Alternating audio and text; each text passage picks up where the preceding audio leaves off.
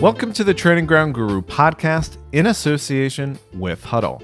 Our first episode of 2022 is with Brentford Director of Football, Phil Giles. He told Simon Austin about the club's first season in the Premier League, their use of specialist coaches, and the possibility of reopening their academy. First, he explained how his career in football started. Going back way back when most people sort of leave school and think, what am I going to do? And my skill set was in mathematics, and that's what I did as a degree. Stayed at university a long time and then finished that and going, how can you combine maths and football? In those days, betting was the only way. So I went and applied to be a football trader at Spreadex. So pricing games, taking bets, hedging bets, trying to win for the company. Obviously, that was the plan. Did that for 2 years. And enjoyed it and learned quite a lot, but wasn't really using a lot of the mathematical background that I'd got. And then saw an advert to work for a company called Smart Odds, which is owned by Matthew Benham, the Brentford owner, and that was in 2007. So nearly 15 years now I've worked for him, and went and did much more of the mathematical stuff. So it was effectively set the challenge of, if you know all the data that happened from past games, how do you predict the next one? How can you work out what's going to happen in the next game? So that was the challenge. So I worked with him on that, and then that one thing led to another. And after I'd worked for a long time, he asked me to get involved with Brentford. And that's interesting that you say that was your kind of avenue at that time, loving football and having that mathematical ability, because that would be quite a very desirable skill set in a football club now, but it wasn't at the time then in the same way. No, exactly. I mean, we're going back, when I left university, like I said, I was there a long time, but I left 17 years ago, so even longer time. And there was no or very little kind of detailed statistical work on football data that would be used by clubs at that time. So that wasn't an angle or an option. So it was never, ever an ambition of mine. I mean, obviously it was an ambition to be a football player, but we all have that one, and most of us aren't good enough, and I certainly wasn't good enough. So it was never really a thought that you could get involved in football via that route. Really, football betting was the closest you were ever going to get to it in those days. And did you get headhunted by Matthew then for Smart Odds? No, I just saw an advert and applied. So it was actually an advert set out by their head of quantitative research at the time. So it wasn't even Matthew directly; it was one of his staff. Oh, okay. Can you remember the first time you met him? I can. I think one of the first things we talked about was who do you support, and I said Newcastle, and he said, "Oh, I'm a Brentford fan," and I remember being a bit surprised by that because I'm not sure I'd ever met a Brentford fan before, and I was expecting Arsenal or Tottenham. I mean, where Smart Odds is based is nearest to Arsenal, so I was expecting that and got Brentford. So I was a bit surprised, and actually I remember that quite clearly, to be honest with you. So one of the good things was that as a Smart Odds employee, we got to play at Griffin Park occasionally, end of season stuff. So there was a few perks to that involvement with Brentford that he had. And did you work very closely with him in that role? To begin with, not so closely. I tended to work with the guy who recruited me, a guy called Dave Hasty, who was head of maths. But then, got to know him more and more over time. Just shared ideas, and obviously he's the big boss in the company. And when you come in at the bottom, you don't tend to work immediately with the big boss. So it sort of develops over time. And I think the combination of mathematical background, which we both share, he's a degree in physics, love of football, and hopefully a knowledge of football, with a kind of an understanding of sports betting and how it works. Obviously, myself having developed it as a trader at Spreadex for 2 years before that, meant that actually our kind of interest and knowledge were aligned somehow. I've exchanged a couple of, I think, tweets with him, actually. And I was quite surprised he replied a few years ago. And he seems very humble, considering his position. Yeah. No, he is. I mean, and that's one of the best things. You can say what you think, and he's very open to new ideas or suggestions, and doesn't think he knows it all. And sometimes obviously you're right, and I disagree with you, and that's okay. That debate and that back and forth process is really helpful in terms of arriving at hopefully good ideas and good solutions to problems. You spoke about trying to predict future matches, what would happen, the results, and so on. Is that quite transferable then to the job you went on to do with Brentford? Parts of it. I think part of it is understanding how good a team is in the first place. If you're trying to predict a future result, you need to know how good two teams are now, and then what makes them good. Well, of course, when it comes to buying selling players, that's kind of part of the battle, right? If we can find teams that are better than us, who've got therefore got better players that are better than us. It helps you identify players, right? So that was that. But I think coming into Brentford, what I learned was a football club is a very different thing compared to a regular business, because regular businesses are trying to make something and sell something generally, whether that be making it in terms of an actual thing you can hold or some sort of IP or software or whatever it might be. Whereas a football club is, or at least the football side, I know we try and sell tickets, right? But the football half a department not doing that, you're basically dealing with people, and that's it. There's nothing else in our training ground. There's a few buildings, but effectively you're dealing with grass, football, and people, and that's it. And there's some rules around the game, but it's all about managing people. So 95% of it is people management, and actually, those things I learned from being in Brentford, which have actually helped me outside of Brentford as well. So not only did I hopefully learn stuff to take into Brentford, I actually took stuff out as well. And we had Greg Broughton actually on, I think it was about 2 or 3 podcasts back, and he was talking about work he'd done for the technical director's course. And I think he'd interviewed you for that, hadn't he? Or you helped him with that. And he was talking about your use of the R rating, which was interesting.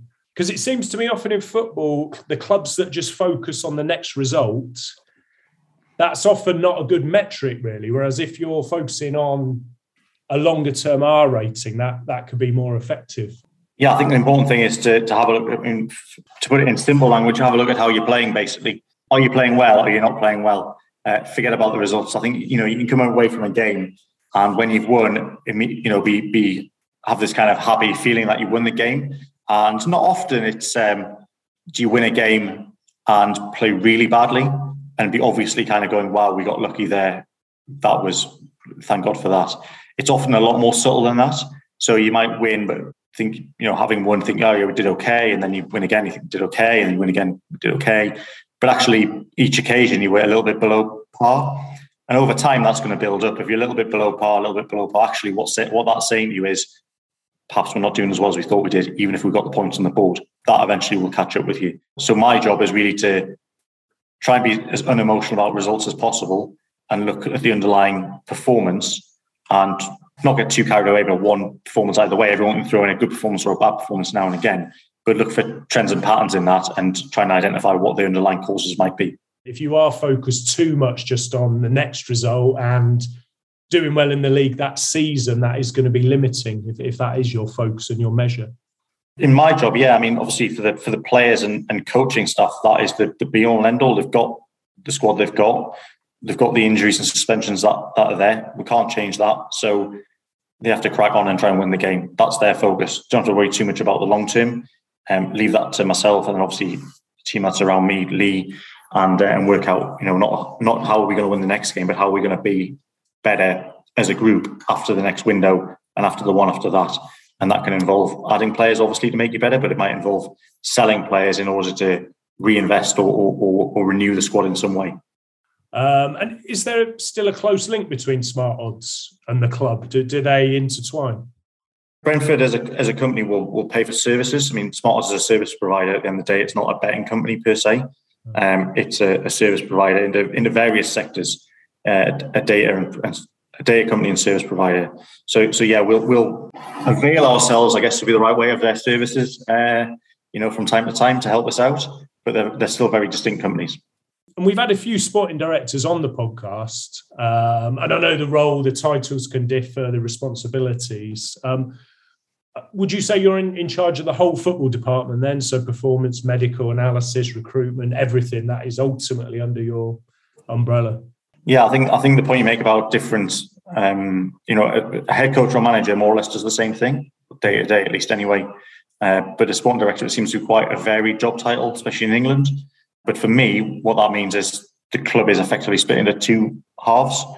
There's the training ground and everything that happens down there. I'm in charge of everything incorporated there. And then there's the stadium and our offices and commercial and marketing, ticketing, operations. That's our chief executive looks after that. And I think that's a good split because it means, I haven't got the time to focus on ticketing or anything like that. And I'm not sure how a chief executive could be focused on that and also running a really, really strong recruitment department. I'm sure a lot of chief executives do, but I think there's a hell of a job they do to be able to do both of them things well. So So yeah, it's a good division of responsibility, and obviously there is quite a natural, they're two very different things as well. So it might be that there's two very different skill sets needed to recruit and negotiate on player contracts versus create a commercial strategy for footer shirts, sponsorships, and that sort of thing. How much knowledge do you need of each of those areas? On the football side? On the football side, yeah, because they're quite different, aren't they? If you're looking at medical versus recruitment analysis. Yeah, I mean, obviously I'm not a coach. I'm not a physio. I'm not a sports performance person, psychological performance person. I'm not a scout, and I'm not a club secretary, and I don't organise the logistics in terms of travel. But these are all. So in fact, I know nothing. I mean, really, I know nothing about what anyone does. I shouldn't really be in the job, frankly, if you think about it that way, because I don't have any of the skill sets. But the key thing, obviously, is recruit good people, good staff members. A bit like building a team on the pitch as well, right? Recruit good staff members who are good at their job, good people. Let them do the job. Help where you can, and that might mean them come to me for advice, or might mean me going to them and make suggestions or ideas. But effectively, being a collaboration and be a sounding board, and let them get on with the jobs. Really, that's the key thing. But if you're surrounded by good people, it makes the job so much easier. And I'm very fortunate that I am. And that seems very difficult, actually, to recruit the backroom team in all those different areas. Have you got any sort of tips or insights on how you do that, how you find the best people? We always run a recruitment process. Nearly always. I'm not sure I can't say we always have. The first thing is to think about how can we advertise this more widely. Obviously, I think your platform as well has helped us a little bit in that in terms of the recruitment of staff. But I think it's relevant in two ways. One is, if I just focus on my contacts and network, I have a very small subset of the available people out there, and I'm sure I don't know. There must be some people out there who are so good at their jobs that I wouldn't actually know. And even if you do a recruitment process which doesn't result in some particular person getting a job, it helps you build your contact base and your network for future cases as well. So that's very helpful. So by doing that, you get the best possible candidate. You keep on a turnover of staff and new ideas coming in the club as well by recruiting externally, rather than always focusing on people internally or externally. And the other thing is obviously a bigger focus today than there's ever been is on the sort of diversity of your workforce as well.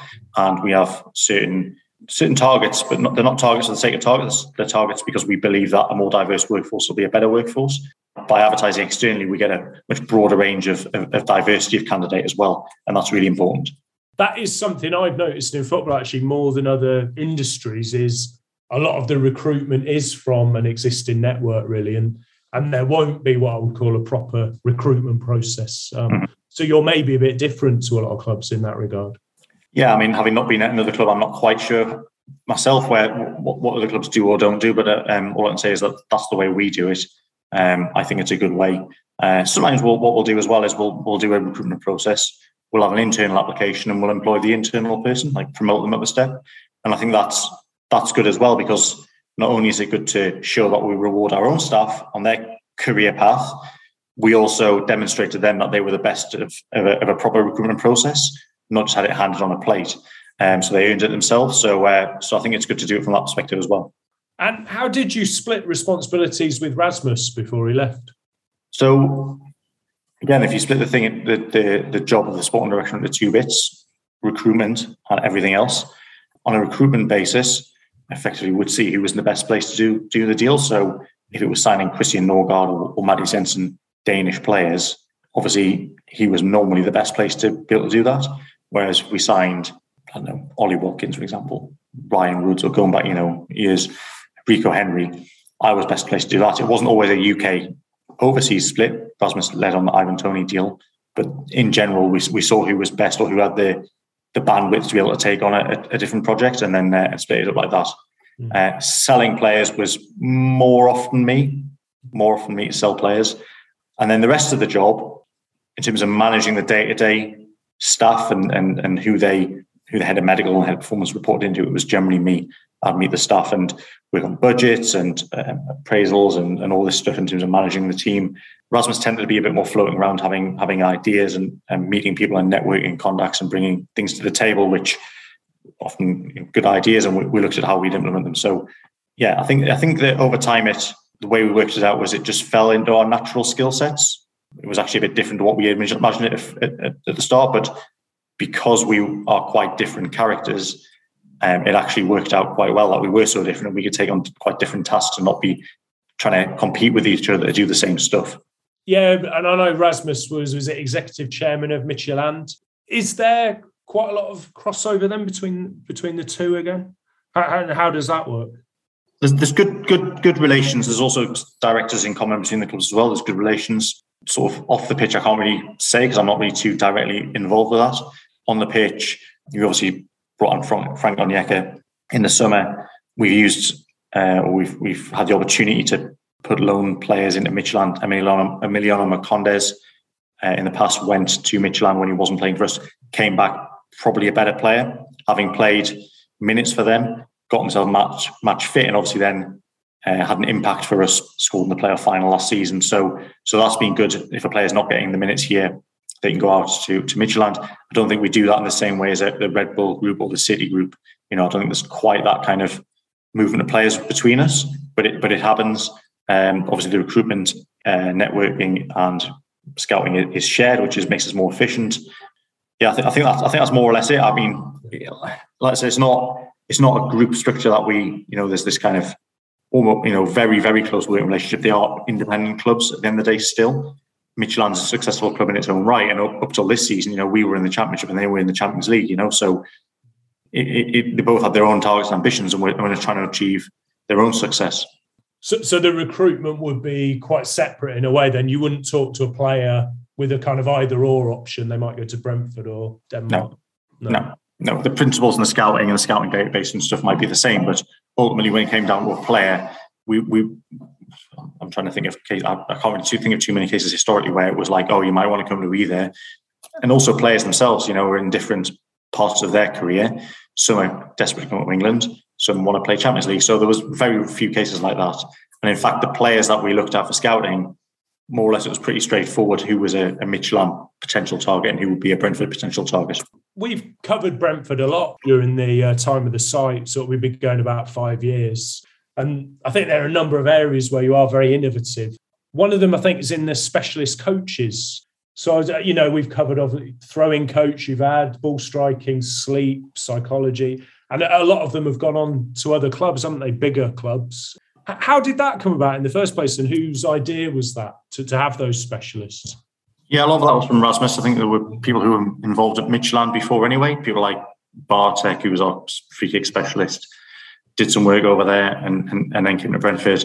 We had Thomas Gronemark, who, again, Midtjylland, came to Brentford. I think he's done some work at others, I think Liverpool possibly as well. Yeah. So other clubs have used these people as well. So these tend to be more independent consultants rather than employees of the club. They tend to go on and use their expertise. And perhaps we were the, not the first, but early adopters, let's say, of giving it a chance. Let's see what it can bring. Sometimes it can be quite successful. Sometimes we've had less success, but I think the most important thing is being open-minded to try it.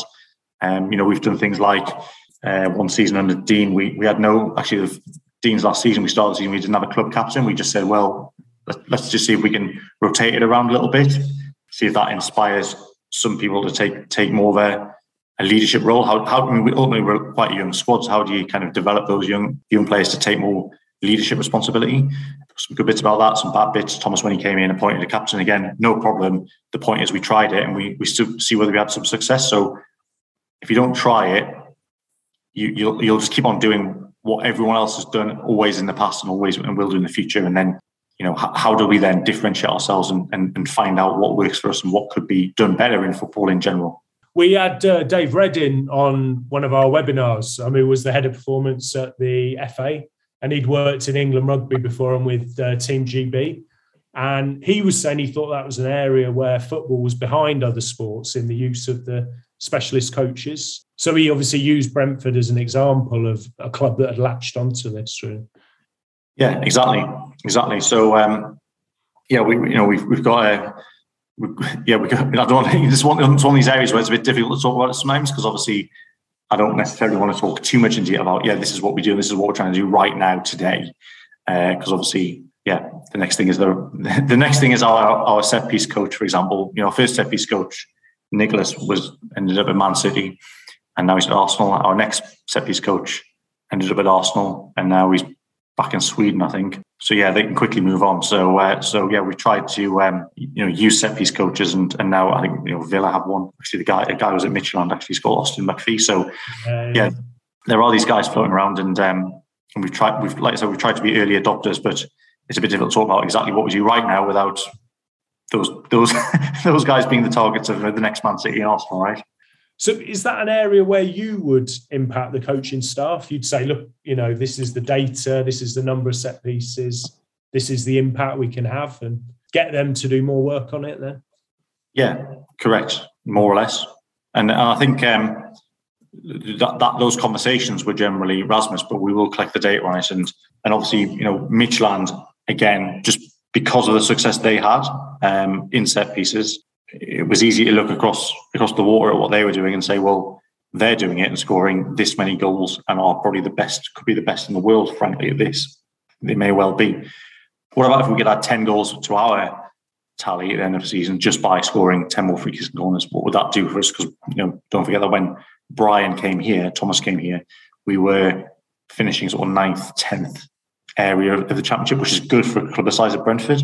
But of course, we wanted to get into the playoffs and go higher. So you just pose that theoretical question: if we get 10 more set piece goals, how much difference would that make? Well, the answer is it would probably put us in the playoffs, right?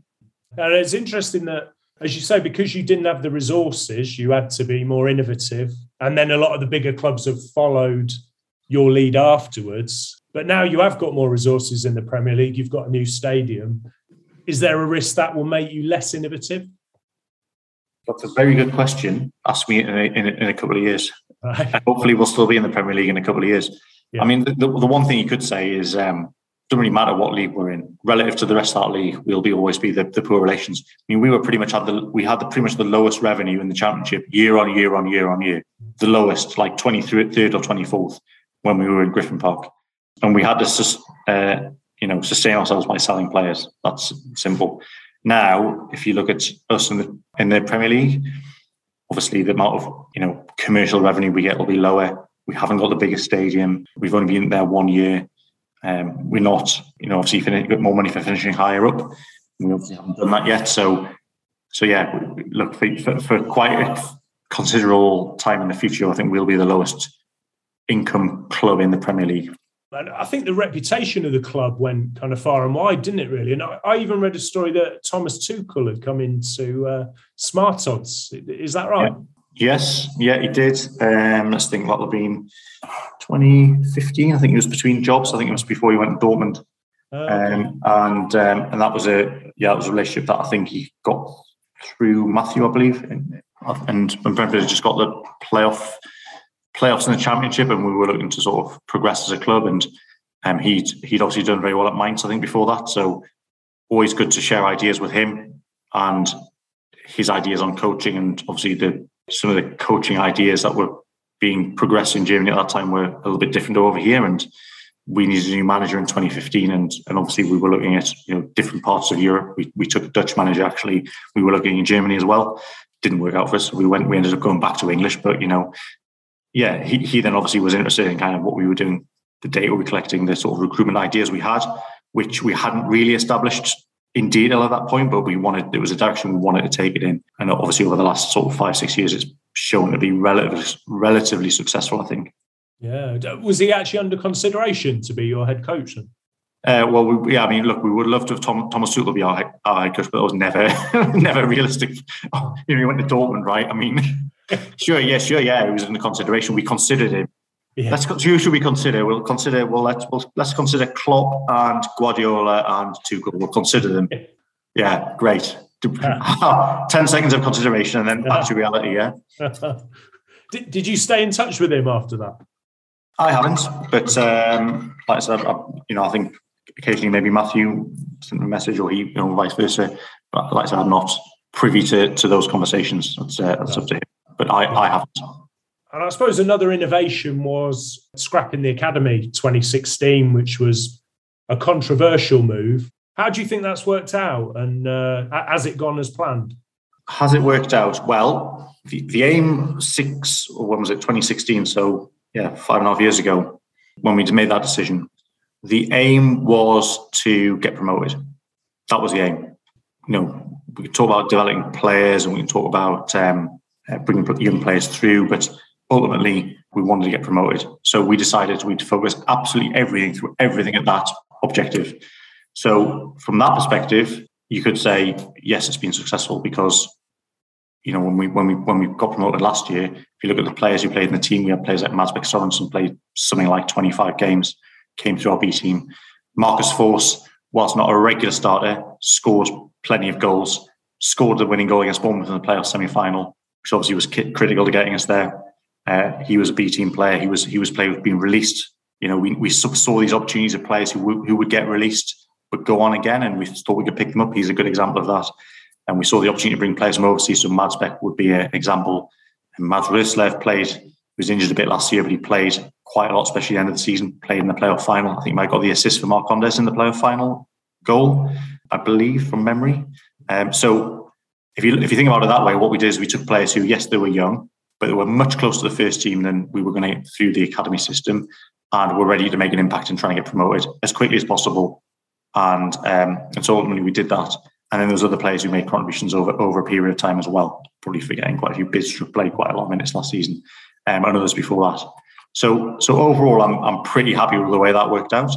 Now, obviously, over time, things have evolved and changed. So the Mads Bech Sorensens and the Mads Ryslevs of this world, and Jan Zambarek and players like that who've come in and played minutes for us, that route was being closed because of Brexit. So that makes our lives a little bit more difficult. So over a more recent period, we've focused on players like Matt Cox from Wimbledon. We've focused on Daniel Oyegoke from Arsenal, players who've been in other academies who we've brought in, who perhaps their contracts ended. Daniel Oyegoke was leaving Arsenal. He's one extended there, and we brought him into us, and we'll look to progress him. So there's been a change over time in that. And obviously now we're playing at a higher level, so the players have to be better coming in anyway. Now that's interesting. So that wouldn't change your approach to youth development, though, and the B team, and you wouldn't reconsider reinstating some of those academy teams because of Brexit. We're always completely open-minded, to doing what we think is right at this moment in time. So as the facts change, your opinions need to change as well. So the facts have changed with Brexit and with us getting promoted. We're in a fundamentally different place now than we were 5.5 years ago. So you've always got to look at that. Plus, of course, we if we ever got into Europe, we wanted to do that. We need a UEFA license, and there's some academy type requirements that we need to meet. Some boxes we need to tick in order to get a UEFA license as well. So again, that's got to play a factor. So look, you've always got to have it under consideration. For me, it's not a philosophical point of view of academies, good, bad, right, wrong, whatever. That's not the decision we made 5.5 years ago. If I'd been in that job in say Newcastle, let's say, for argument's sake, because I'm from there, you would never ever have made that decision, because it's got a big catchment area, lots and lots of young players who want to come and play, and it should bring players through. So you totally, if I'm Chelsea, it makes huge amounts of money for them, right? I mean, they bring loads of players through, but then they're Chelsea. But again, they're right next door to us, right? In terms of our catchment area, they're right next door. So it's, we're in a different place now. We're a Premier League club, not a Championship club, and we were Cat 2 at the time, and obviously Chelsea Cat 1. So listen, it's always under review. All right, so that's something you could consider to apply to go back into EPPP potentially. Yeah, potentially. It's always, we'll keep it under review and under consideration. Yeah. Obviously, if we ever got in the Champions League and they said we can't play because you haven't got an academy, then what are we going to do?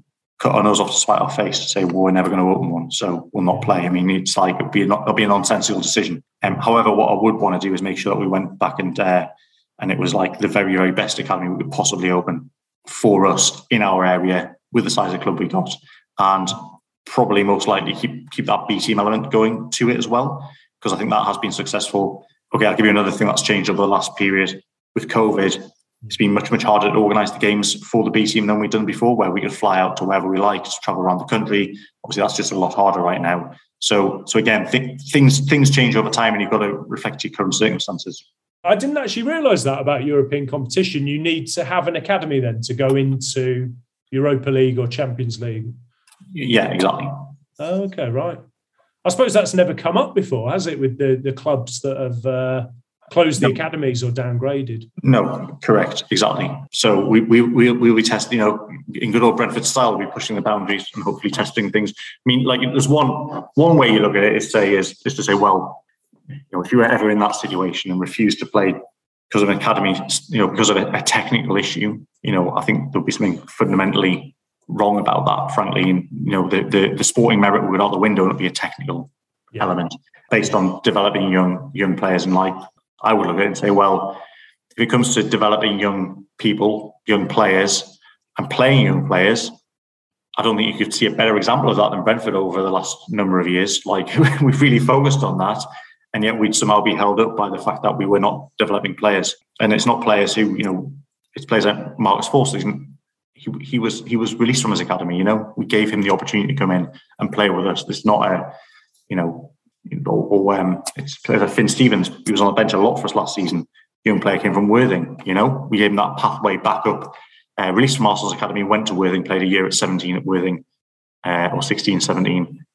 Came to us into our B team, and we provided him that pathway back into professional football that he sort of fell out of before. For me, that feels like a good thing, a good opportunity for us, first of all, to look at that market, but also good for those players, And we've covered a lot on academies over the years, and it seems to me that obviously there is a big difference between being a Cat 1 and, having the pick of the players, you can hold on to your players, bigger catchment you can go to, than being a Cat 2, as you were before, in a very competitive area. I think the biggest advantage probably is the games program, right? The Cat 1 teams have got the better players, then they're playing against each other, then they're getting better development games against tougher opposition, which then attracts better players in itself. The better players, the young players who, they want to go to Cat 1 to challenge themselves in those better games programs. So it's kind of almost like it's kind of feedback mechanism that the better players want to go there. They play against better players, they get better. That's great for the Cat 1 teams, the better players, but it also means that there's a pull towards, like a gravitational pull towards those academies. And also what you'll see now is because the bigger clubs can't take players from overseas now because of Brexit. They also will look at Cat 3, Cat 4 clubs and look at their better players at 14 or 15 and want to take them in, and and these players will gravitate there. So again, you sort of have to question whether the best young players in the smaller academies are getting those teams in those first teams, or whether they just become a kind of a mechanism for gaining compensation payments. Yeah, and you mentioned COVID there and the effect it's had on the B team. Just as a bit of an aside, I was reading that you'd done your PhD on pandemics. Was that right? Yeah, correct. So like I was saying, I'm not qualified in any way to be in a football club, really. Coaching, scouting, physio, nothing. The one thing I'm qualified in is predicting how epidemics will spread. So I guess that was somewhat of an advantage. Going not now, but going way back to the start. I certainly took quite a pessimistic view of how that might pan out over the coming months, and so we took some measures to try and protect ourselves financially, just on a just in case basis. And obviously, we didn't see fans in the ground now after that for another 18 months, so more or less 18 months, but other than a few here and there. So we were able to navigate it, not just because of me, but also because of the way the club is. We were well on top of it, I think, and handled it pretty well. Oh, that's interesting. So that knowledge that you gained actually helped you. Then you're able to forward plan a little bit and foresee what was potentially going to happen. Not directly as a result of anything I knew or did, but just I think in general, when we got down, had a conversation about where it might go, we looked at some worst case scenario situations and didn't say, well, that'll happen, but if it does happen, then we need to do A, B, C, and D to protect ourselves. And so we did that, and then obviously it ended up being like more of a worst case scenario than perhaps people had imagined in the first, say, week or two. What have been your reflections on the Premier League season so far? Seems like it's gone very well for you looking in from the outside. Yeah, well, I think it has. We've got 23 points. I don't think that's far off probably being the right number, frankly. I don't remember too many performances that you think, wow, we were well off it there. We would be competitive pretty much all the time. The first half of Burnley wasn't great. But apart from that, we've been very much in games. We've not been hammered by anyone. We've not hammered anyone ourselves. They've been tight games. I think we've improved you talk about our underlying level and looking, tracking our underlying level. I think we see it's slightly better than what we were at the start of the season. Obviously, we've had to learn about playing in the Premier League, but we've also done it without a lot of our better players being available. Now, obviously, it goes without saying that all clubs missed their better players. Villa were missing Ollie Watkins when we played him on Sunday, just gone. Arsenal were missing their players with COVID on the first game of the season when we beat them 2-0. Obviously, it was a very different Arsenal team, that one, to what you see now, which are flying. So that obviously has an impact. But when you think that, our goalkeeper David Raya, our record signing Chris Ajer have been out. We've had who else have we had out? Rico Henry's been out at times. Brandon Burmo's been out at times. Ivan Toney was out for a couple of games. Yeah, we've generally whisked Johan Wissa, probably our second record signing. He was out for about 3 months as well. Mats Beck Sorensen's been out. So we've had plenty of issues to cope with. I know all clubs have them, but if you think about it, I don't think we can say we've been really lucky with injuries, and that's helped us. I think we've kind of had our fair share and still cope with it, which is encouraging. I remember a fans forum that you did in October, and they asked you what you thought the chances of staying up were, and you said 20 to 30% at that time. Wonder what you would put the percentage as now. Oh, good question. I mean, to be honest, I've not really checked it.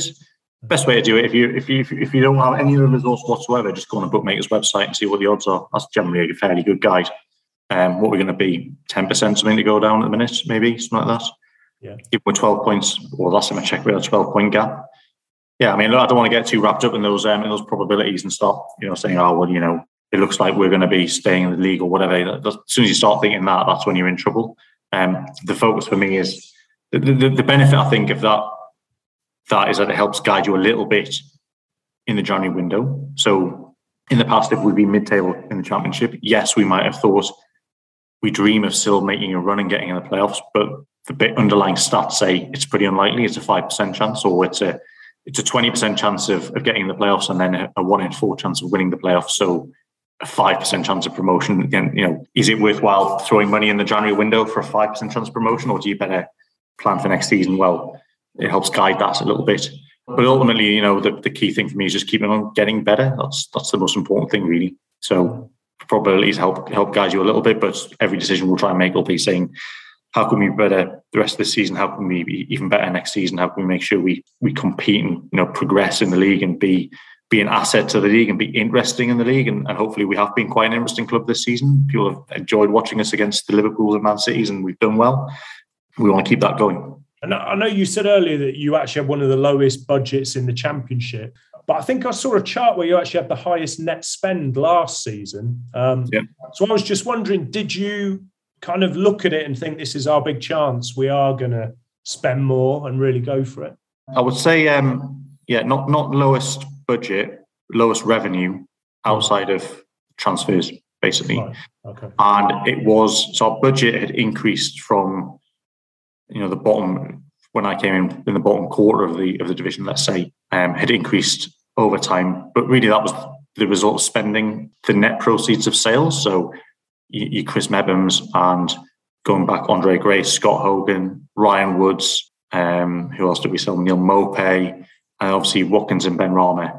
That was obviously key, and that allowed us to go out and spend more. So I think it was probably a combination of, the sales allowing us to go and invest a bit more, but also over time, the number of teams, when I started, there was quite a few big teams and big spending teams in the Championship, even teams who didn't, there was obviously your Villas and your Newcastles, but even Sheffield Wednesday at one time was spending a lot of money, and Forest would, and obviously with COVID, it became more difficult for those clubs to spend. Derby would spend money in the past, for example. Just a combination of a drop overall in spending from those clubs.